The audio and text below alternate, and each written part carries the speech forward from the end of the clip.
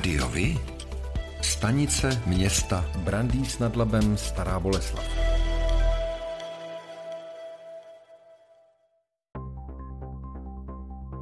Pro volby do zastupitelstev obcí, které se budou konat 23. až 24. září, bylo v Brandýse nad Labem Staré Boleslavi zaregistrováno celkem 6 kandidátek. O post starosty se bude potřetí ucházet současný starosta a bývalý ministr obrany a náčelník generálního štábu Vlastimil Picek na kandidátce podpory občanů. Lídry ostatních uskupení jsou samí muži, současně zastupitelé. Za ODS je to živnostník Jan Chleboun, za Českou pirátskou stranu Marek Řebíček, ředitel dřevařské společnosti. O hlasy voličů bude usilovat i Tomáš Nekola, datový analytik v čele hnutí Zdraví, sport, prosperita. Vy jste město vede Jan Jirovský, ekonom, a v neposlední řadě z první příčky kandiduje místostarosta Petr Soukup, a to jako lídr hnutí Naše dvojměstí. Další podrobnosti a zajímavé informace připravujeme. Sledujte volební zpravodajství Rádiovi.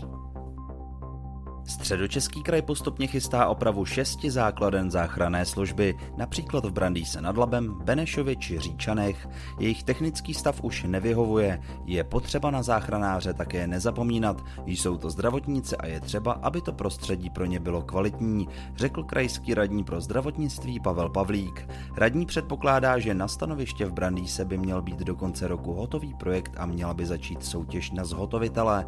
Středočeská záchranná služba má více než 40 stanovišť. Vozový park středočeských záchranářů zahrnuje 83 sanitek, které ročně nejezdí dohromady přes 4 miliony kilometrů.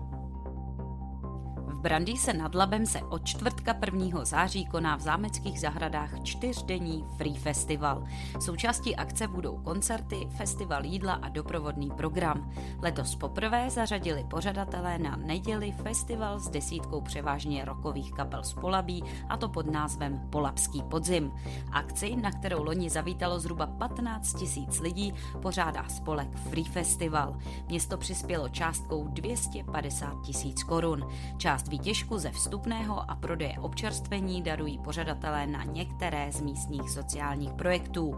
V předchozích ročnících podpořili například azylový dům pro matky s dětmi. Kriminalisté vyšetřují pokus o vraždu v Brandýse nad Labem u Prahy. 34letý muž podle policie napadl v noci na středu 1. září 28letého muže ostrým předmětem a vážně jej zranil. Po převozu do nemocnice je lékaři museli operovat. 34letého útočníka zadrželi přímo na místě, kde mělo k napadení dojít, strážníci městské policie. Ti ho následně předali policistům. Podle dechové zkoušky byl pod vlivem alkoholu. Soud rozhodl o vzetí podezřelého do vazby.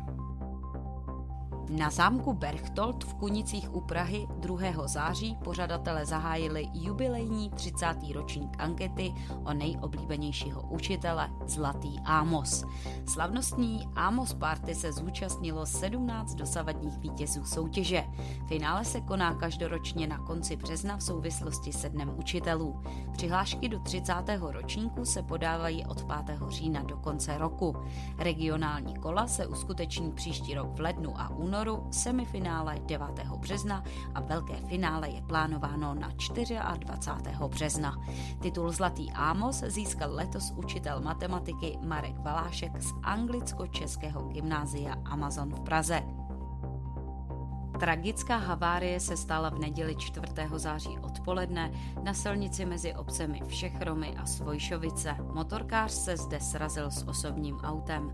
Povolán byl vrtulník záchranářů. Operátorka ihned zahájila s lidmi na místě telefonicky asistovanou a neodkladnou resuscitaci a v té následně pokračovali i záchranáři. Bohužel i přes snahu všech muž svým zraněním na místě podlehl, uvedla mluvčí středočeské záchranné služby Monika Nováková.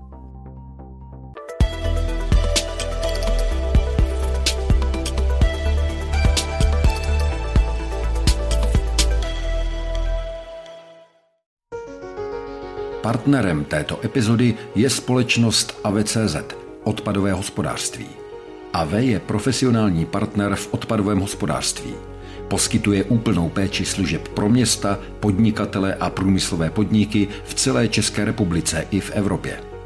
A V je stabilní společnost s technologickým zázemím a lidským know-how. Věří, že čistá budoucnost začíná každý den.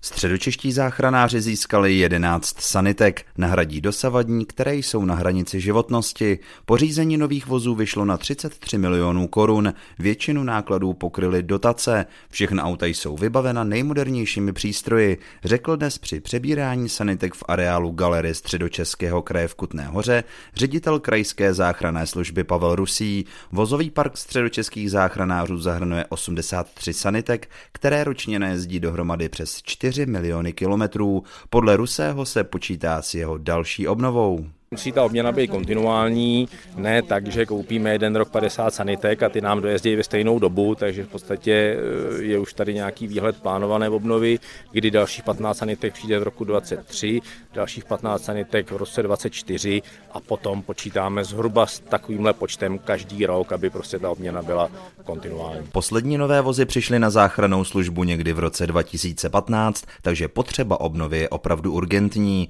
Vozy půjdou na stanoviště, kde jsou současné vozy s největším nájezdem kilometrů a největším opotřebením.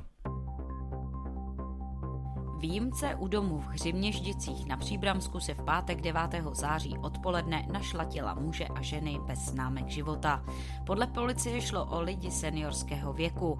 Na tísňovou linku přijala policie informaci o tom, že výjimce domu jsou 2 osoby.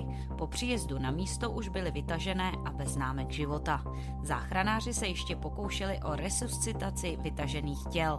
S největší pravděpodobností se jedná o nešťastnou událost při vyklízení odpadní jímky kvašeného ovocného odpadu.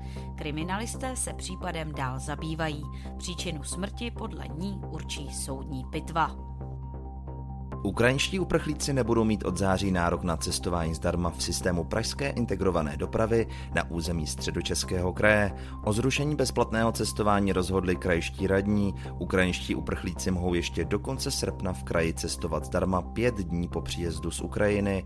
Od 1. září budou moct cestovat zdarma pouze ti, kteří se chystají Česko opustit a mají takzvaný výjezdní příkaz.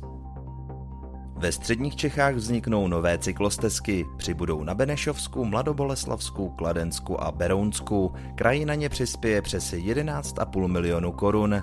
Největší příspěvek přes 4 miliony korun půjde na cyklostezku mezi Hořovicemi a Kotopeky. Středočeský kraj získá proti schválenému rozpočtu minimálně o 400 milionů korun více ze sdílených daní. Peníze půjdou hlavně do dopravní obslužnosti a také na ubytování ukrajinských uprchlíků. Rozpočtové opatření v pondělí 12. září schválili krajští zastupitelé. Důvodem vyšších daňových příjmů je hlavně rostoucí inflace, která se však podle hejtmančina náměstka Petra Boreckého časem vyžádá i nárůst výdajů, a to především na energie.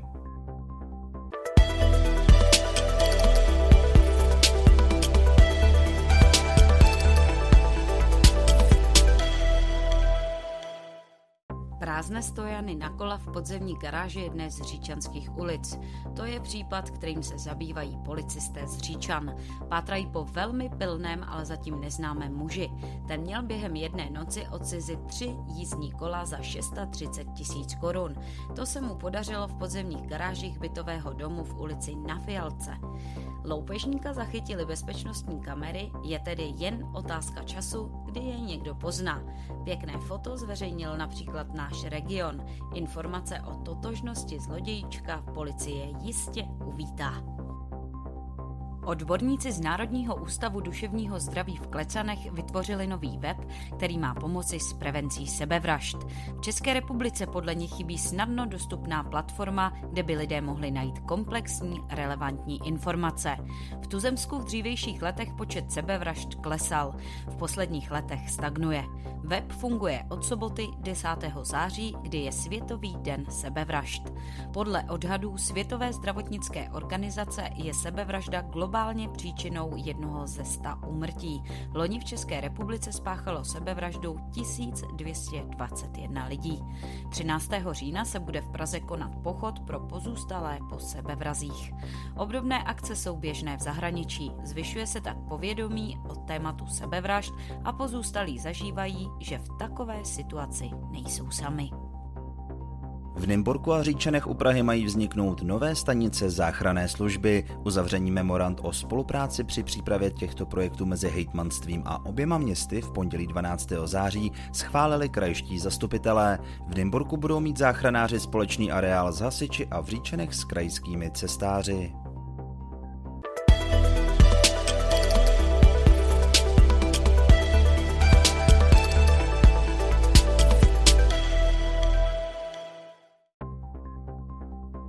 Největší investice, kterou tohle město udělalo za posledních 8 let. Tenhle krasavec každého z nás stál přibližně 8 000 korun.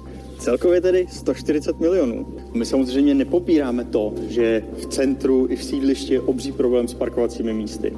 Ale konkrétně na tomhle příkladu mohli jsme využít tenhle pozemek, zpevnit ho, vybudovat zde krásné pozemní parkoviště pro 100 míst a celá investiční akce by nás vyšla na 5 milionů.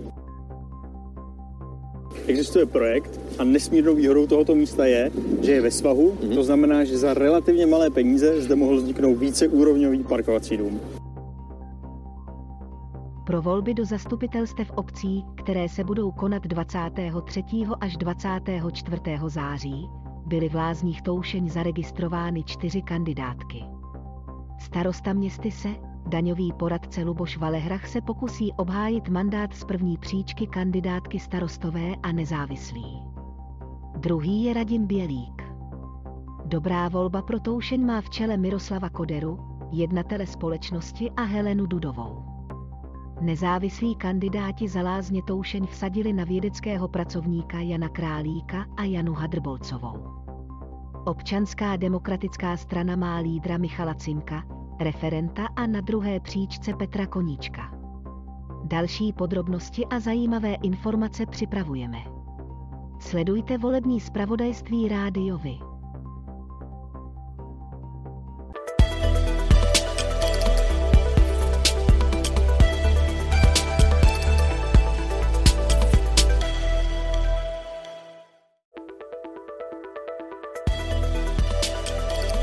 Rádio Vy, kalendář akcí.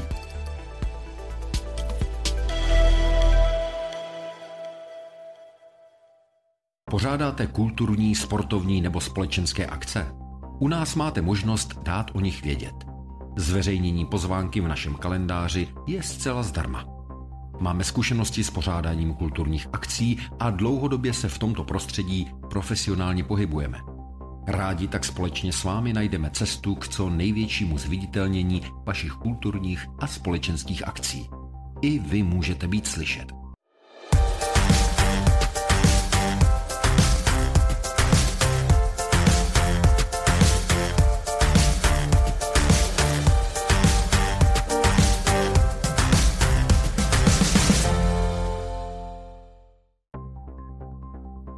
A to je pro dnešek všechno.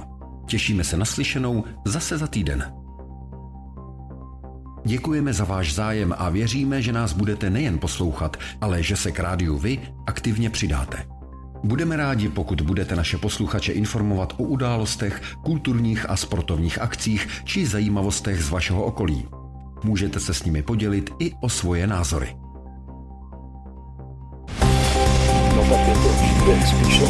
Rádio Vy. I vy můžete být slyšet.